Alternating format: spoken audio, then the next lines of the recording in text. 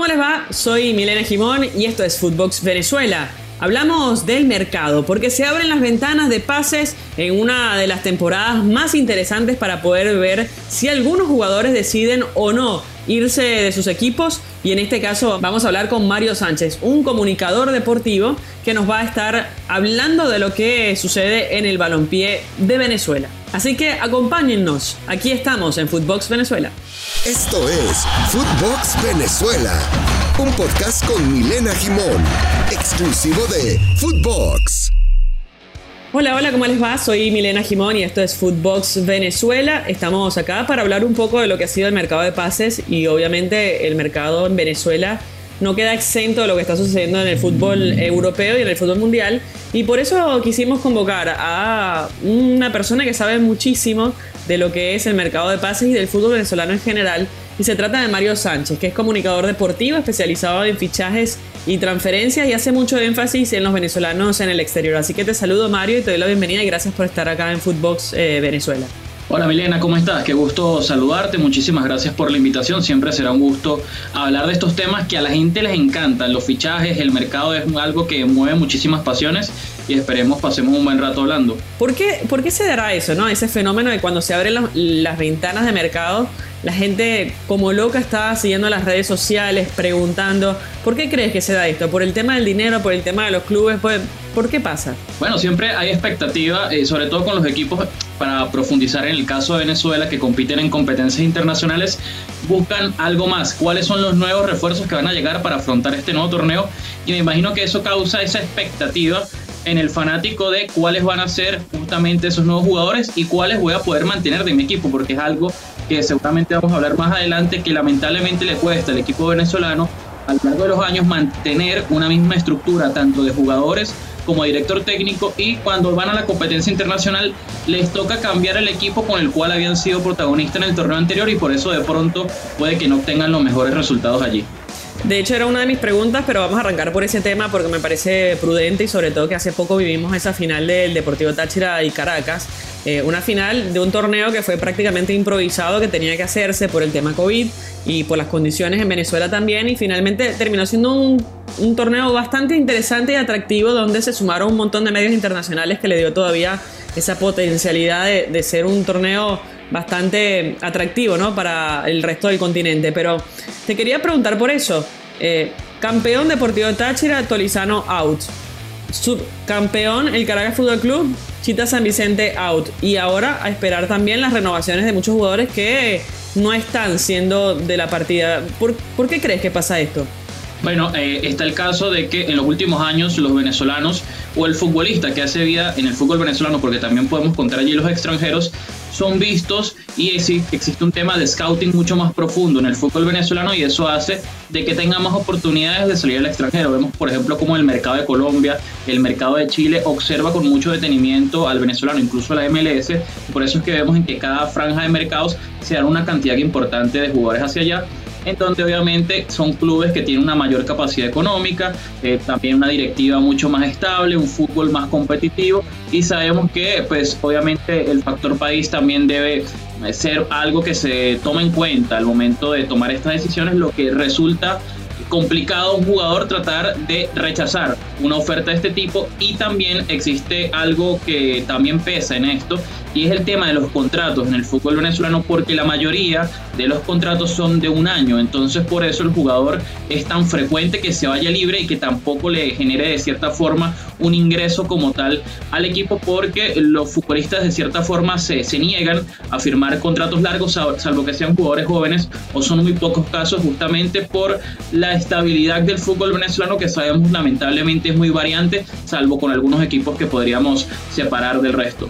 Bueno, de hecho el Chita San Vicente es uno de los casos raros, por mencionarlo de alguna forma, porque queda subcampeón con el Caracas Fútbol Club, va a participar en Copa Libertadores y decide irse al Zamora, en el mismo fútbol local, ¿no? No así Tolizano, que termina o deja al Deportivo Táchira para disputar Copa Libertadores para ir a la Sudamericana con el Antofagasta, pero al menos es lo que bien decías, ¿no? Un país quizás en mejores condiciones económicas y sociales, y por eso además la oportunidad y la etiqueta de ir a jugar o a dirigir en el fútbol internacional.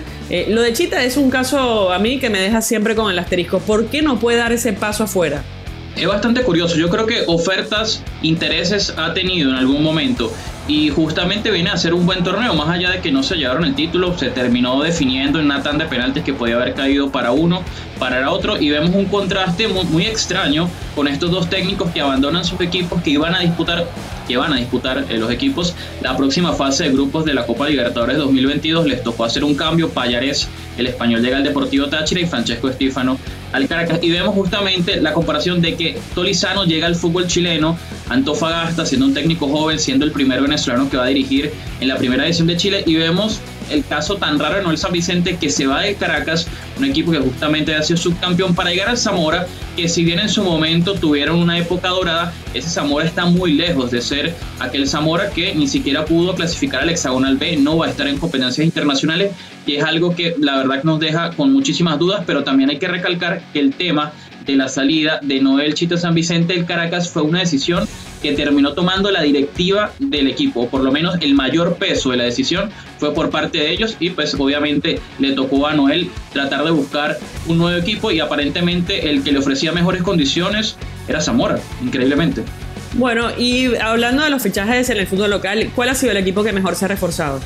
Bueno, lo que pasa es que primero en el mercado de fichajes hay una época de bajas, en donde la mayoría de clubes quieren saber con cuáles pueden renovar o con cuáles no, y a partir de ahí viene el tema de las altas, saber justamente cuáles son las contrataciones, y estamos 6 de enero en una fecha en donde han sido muy pocas las altas. De hecho, Deportivo Táchira, Portuguesa, Estudiantes de Mérida y Deportivo Lara, si no me equivoco, son los únicos cuatro equipos que han anunciado altas oficiales, que las hemos visto en sus redes sociales. De pronto habrá que mencionar el tema del Deportivo Táchira, que ya tiene anunciados a 3 jugadores: Rafael Arace, que viene a jugar con el Aragua Fútbol Club, y también el día de ayer anunció a Robert Garcés, que viene a Academia Puerto Cabello, y al joven defensor Gianfranco Gutiérrez, que estuvo en Trujillanos, y se espera que vaya a tener obviamente más movimiento en el mercado de fichajes, porque si bien lleva 3 altas, ya van 7 bajas, y más o menos eso va de la mano con lo que hablábamos de los equipos que les cuesta mantener el plantel, y en este caso incluso el director técnico, porque si miramos el Caracas, tampoco pudo mantener el director técnico, y ya llevan 5 bajas oficiales, y se esperan que sean más. Pero por ejemplo el Carabobo tuvo la oportunidad de traerse al campeón del fútbol panameño, entonces también hay unas de cal y una de arena, ¿no? ¿Qué le atrajo a Quique García el fútbol nacional después de haber sido campeón con Tauros en Panamá? Bueno, me imagino que el nuevo proyecto deportivo de Carabobo, en donde cambiaron de dueños, ahora está el señor Palmisano como presidente, que entiendo también todavía tiene funciones con el equipo de baloncesto, Trotamundos, y parece ser que tienen ideas nuevas para que el Carabobo vuelva a la alza después de unos últimos años que no fueron tan buenos como venía acostumbrándose. Y bueno, esperemos que con Quique García nuevamente levante este equipo que ha sido interesante en los últimos años, que tuvo participación en competencias internacionales, pero también resulta un movimiento bastante curioso, porque justamente venía a ser campeón con el Tauro, y también curiosamente un técnico que dirigía ya, Fran Perlo, en el fútbol panameño, llegó justamente a otro equipo del estado Carabobo, Academia Puerto Cabello, en donde va a ser su nuevo director técnico, e incluso se espera traiga a varios panameños que dirigió allá como para darle ese toque. Entonces también es muy interesante ver que ya en total son 3 directores técnicos venezolanos que llegan al fútbol venezolano después de una pasantía en el extranjero. Hablamos de Quique García, que estaba en Panamá y llega a Carabobo, Fran Perlo, que estaba también en Panamá y llega a Academia Puerto Cabello, y también Francesco Estífano, que estaba en Colombia con Águilas Doradas de Río Negro y llega ahora al Caracas. Otro técnico bastante competitivo, ¿no? Va a ser interesante lo que puede hacer un torneo que además se modifica también en la próxima edición, ¿no? 16 equipos van a terminar luchando el título.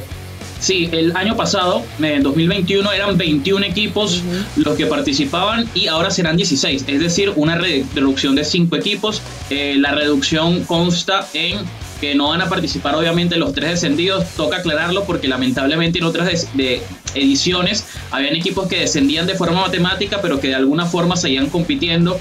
Recuerdo un caso con el Portuguesa Fútbol Club hace aproximadamente 5 años. Entonces, por lo tanto, Yaracuyanos, Lala y Trujillanos no van a participar en la primera división de Venezuela, además de los casos de los equipos que no pudieron aprobar la licencia de clubes, que son una especie de requisitos que se deben de cumplir para poder participar en la primera división de Venezuela.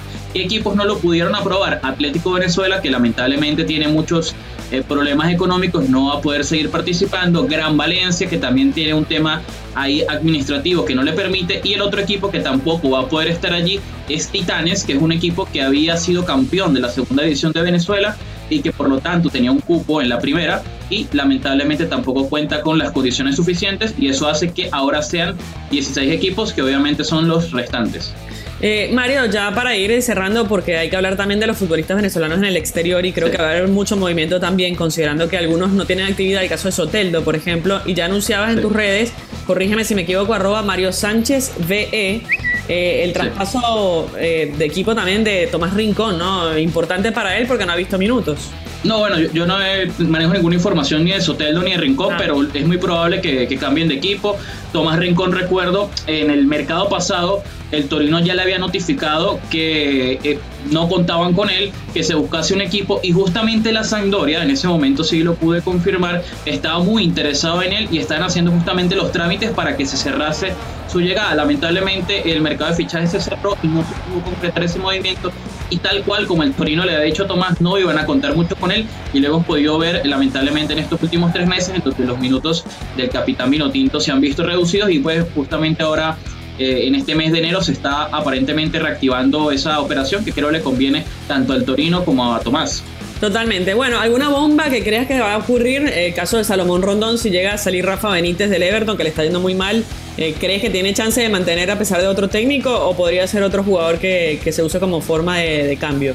No, yo creo que Salomón Rondón va a terminar su temporada completa en la Premier League, independientemente de lo que pase con Rafa Benítez. Es verdad que ha sido uno de los jugadores más criticados, su rendimiento en la cancha no ha sido el mejor. Se nota que ese periodo en el fútbol chino le hizo de cierta forma reducir sus condiciones físicas, que en su momento eran muy buenas, ahora no lo veo de la misma forma, y creo que la mayoría lo hemos visto reflejado en el campo. Ojalá en estos 6 meses, 5 meses que quedan aproximadamente de torneo, su rendimiento suba, porque apenas ha anotado un gol, cifra muy lejano a lo que se podría esperar de Salomón, pero en principio, sin tener mucha información en la mano, creería que va a terminar la temporada completa con el Everton. Mario, siempre es un placer leerte, porque la verdad eres una persona que está atenta a todos estos cambios, a todos estos fichajes, y cuando uno tiene que estar al día de la información, siempre acudo a tus redes sociales, así que bueno, gracias por este tiempito que nos diste aquí en Footbox Venezuela. No te preocupes, muchas gracias a ti por la invitación, estamos a la orden de cualquier cosa, un abrazo y cuídate mucho.